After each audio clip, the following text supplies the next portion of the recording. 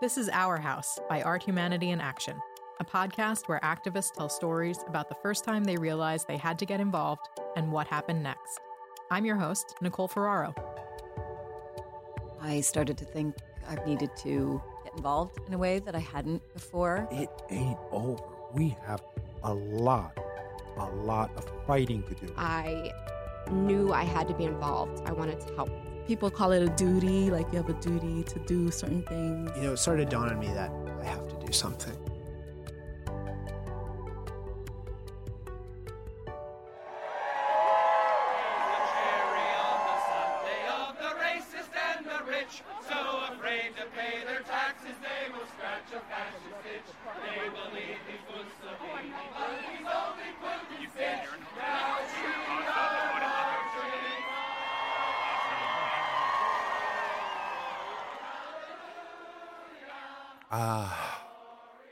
I love the people.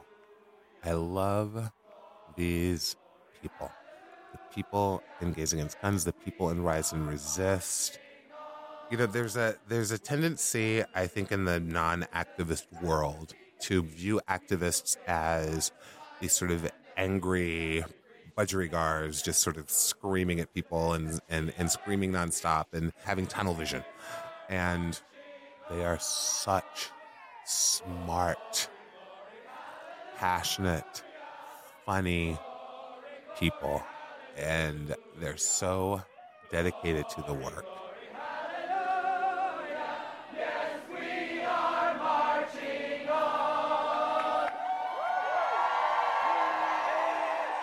That's J.W. Walker. He's a longtime organizer and activist who got his start during the ACT UP days, fighting for hate crime legislation after the murder of Matthew Shepard. Jay was politically active for quite a while, but then he took a break. He got busy with some other things. He was working in real estate. But in June of 2016, 49 people died and 53 were wounded in the Pulse nightclub shooting in Orlando. And that is when Jay was called back to his activist roots and back to his community. And within a matter of days, he found himself in the very first meeting of the group Gays Against Guns. That first meeting was held that following Thursday. We had not been involved in the anti-gun violence movement, but it was really important to those of us who were in that room that we cleave to our gay roots, our LGBT roots, and our HIV/AIDS activism roots. And we took our lead from the tactics of ACT UP and our queerness and archness and satire and glitter. And in that odd way that gay people have always been able to do, a sense of joy in the face of horror. We determined that that is what Gays Against Guns needed to be. We needed to take that ACT UP path and really get out in the streets and name, blame, and shame the people who are responsible for stopping our country from having sensible gun laws. Exactly 2 weeks after June 12th was Pride. New York City Council member Corey Johnson, who is out gay, out HIV positive, donated his contingent in the Pride March to Gays Against Guns.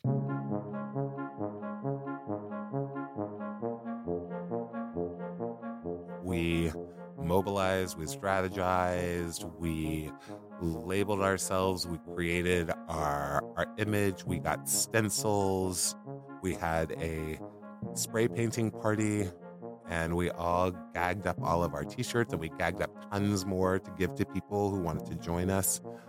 And by Sunday at noon, we had about 1,000 people marching with us.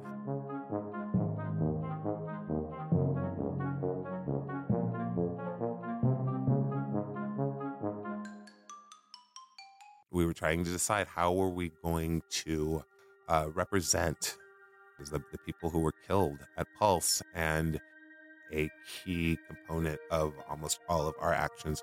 They're the human beings. They're the people that are dressed all in white and veiled, and they carry a placard with the photograph and name a victim of gun violence. That Sunday morning, we had 49 people led by the 49th member in the front holding aloft an oversized disco ball on a pole, and they marched completely silently throughout the entirety of the Pride March. And then we had a space, and then we had the gaggers. Gaggers with our spray-painted t-shirts and our spray-painted signs and our chants and our shouting and our just raucousness. And we created a really beautiful and moving spectacle.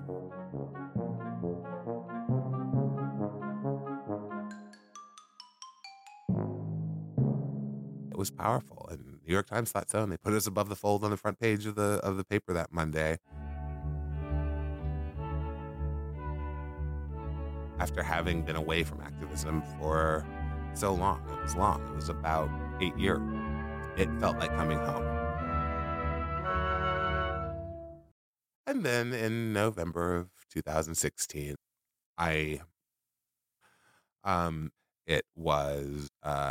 it was just a wake-up call. There was so much that, as a Black gay man, I just know exists in the United States of America, that I know is embedded in the DNA of the United States of America, that I think a lot of people allowed themselves to be convinced was not there. You know, in seeing the rise of Donald Trump within the Republican Party, that really just solidified views about the Republican Party that I'd always known since my childhood. It is the party of white supremacy. It is the party of racism. All that Donald Trump did was scream what the GOP had been dog whistling for decades. Through his activist connections, Jay joined a newly formed group called Rise and Resist, which started performing a series of high-profile actions around New York City.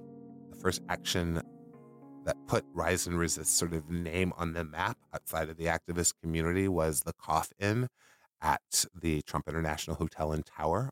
They made reservations to the restaurant. They sat down, and at a certain moment, they all got up and started coughing and saying, "We want Obamacare. Trump care makes us sick." We need Obamacare. Trump care makes us sick. So inspired was I at the next meeting, but I just stood up and I said, "Hey guys, President's Day is coming up. So why don't we have a Not My President's Day action?" And we created the Death of the Presidency, a mock New Orleans style funeral. Thank you guys so much for showing up. This service is for the death of the American presidents. Not because the presidency died a natural death. The presidency has been murdered. People wore costume. Muriel Rudicchio was dressed as the Statue of Liberty. Mary Ellen Novak was dressed as Lady Justice, both all in black, of course, because this was a funeral. We created this wonderful, joyful, and passionate and pointed moment in time in the fall of 2016. Mark Lydorf, who wrote The Book of Ruth, which was an off-Broadway musical, came up with the idea to do Christmas carols,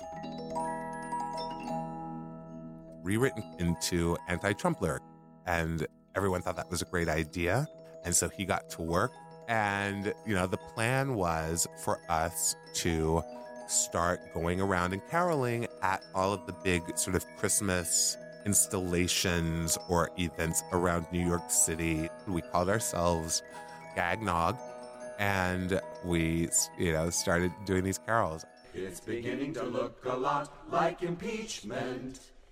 History repeats. He's got justice to obstruct, but his cover-up sure sucks. The dirty deed is right there. Read his tweets. Our number one with a bullet that first Christmas season was Donnie the Con Man. Got a few write-ups. People loved it. Wherever we went, we would get a crowd of people. People would applaud us. Everyone knows those songs, so the songs would suck them in, and then they'd start hearing the lyrics, and then they'd crack up, and it was so much fun. You better watch out. You better not cry. You better not pout. I'm telling you why. Grabby Paws is coming to town. And then, after the Christmas season was over, after the last day of caroling, we caroled in the Union Square Market. And I was talking with Mark, and he said, well, now what we've got to do is we've got to rewrite patriotic standards. So Mark got to work on doing that, and he also added in some kind of standards. Since then, it was always sort of joining in marches and singing and traveling around and singing. But, something that had begun as a part of Gays Against Guns had expanded. And so now we had members of Rise and Resist. We just had other people that were just into doing these snarky songs. And so Mark rebranded it as Sing Out Louise. God help America. What have you done? Stand beside us and guide us through the mess and distress you've begun. And we are adding to our repertoire constantly in a time when it's very easy to feel that there's no goodness left in the world. It is these groups that really allow you to remember that there is still goodness, that it is still possible to make a difference. Make America more free and fair. God help America through this nightmare. Jay is still an active member of Rise and Resist and Gays Against Guns. We'll talk with him in just a moment about the midterm elections and why everybody needs to find a way to get involved.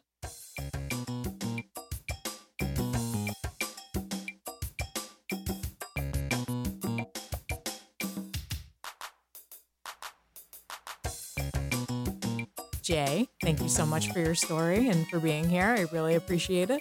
It's my pleasure, Nicole. Why are the midterm elections so important to all of the issues that you're fighting for? The midterms are really the only bulwark we have against this Trump administration becoming completely entrenched in our politics. What we're seeing right now is this willful disregard for truth, for responsibility in any way, for what the Trump campaign has done, what the Trump administration is doing. It's as though they are willing to just throw out everything about what this country is supposed to be and just ignore it for the sake of getting tax cuts for their rich benefactors. It's become clear that there are no Republican lawmakers who are willing to attempt to have any sort of moral authority. The Republican Party has just decided to allow its most base, most vulgar, most hateful, most ignorant aspects to take supremacy over the party as a whole. And so that's why this midterm is so important. We're at this tipping point where that party is going to have to decide what they are. And if they are allowed to maintain power, that is going to give them the impetus to assume that business as usual as it stands right now with the Republican Party is going to be the ethos that they exist under for the foreseeable future. somebody listening to this for whom, activism is not going to be a full-time job, but they're inspired and ready to take some kind of an action and get involved in some way, what can you recommend somebody listening can do right now? Get involved in your local elections. Get involved in your school board elections. Get involved in your city council elections, your mayoral elections, your state legislature, your governor. Do that. Those are people that you can actually get to. Those are people that you can actually have a conversation with, and they'll actually listen to you, because those are micro constituencies. They actually need your vote, and they actually need your support. And we've already seen that by Democrats and progressives getting involved in state elections that we're winning them. It works. It works. Yeah. Yeah. J.W. Walker, I want to thank you so much for being here on the podcast and in the world. You're amazing. Oh, thank you, Nicole. It's such a pleasure and honor to be here with you.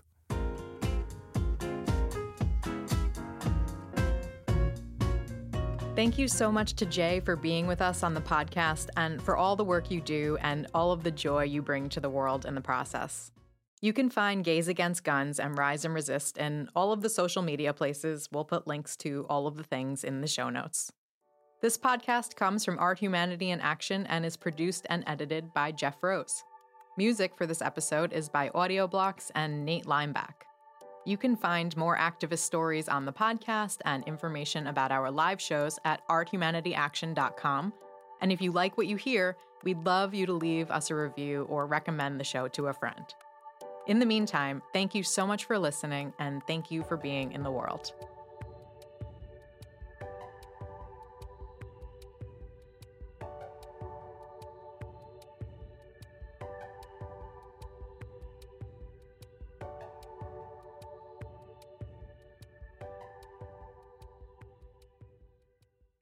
Can you give us a line from one of your favorites? Sure. Let's see. This is a good one. So, Mar-a-Lago, where the lies are thicker than the steak, and the weekend set will not say yet if there's any law you want to break.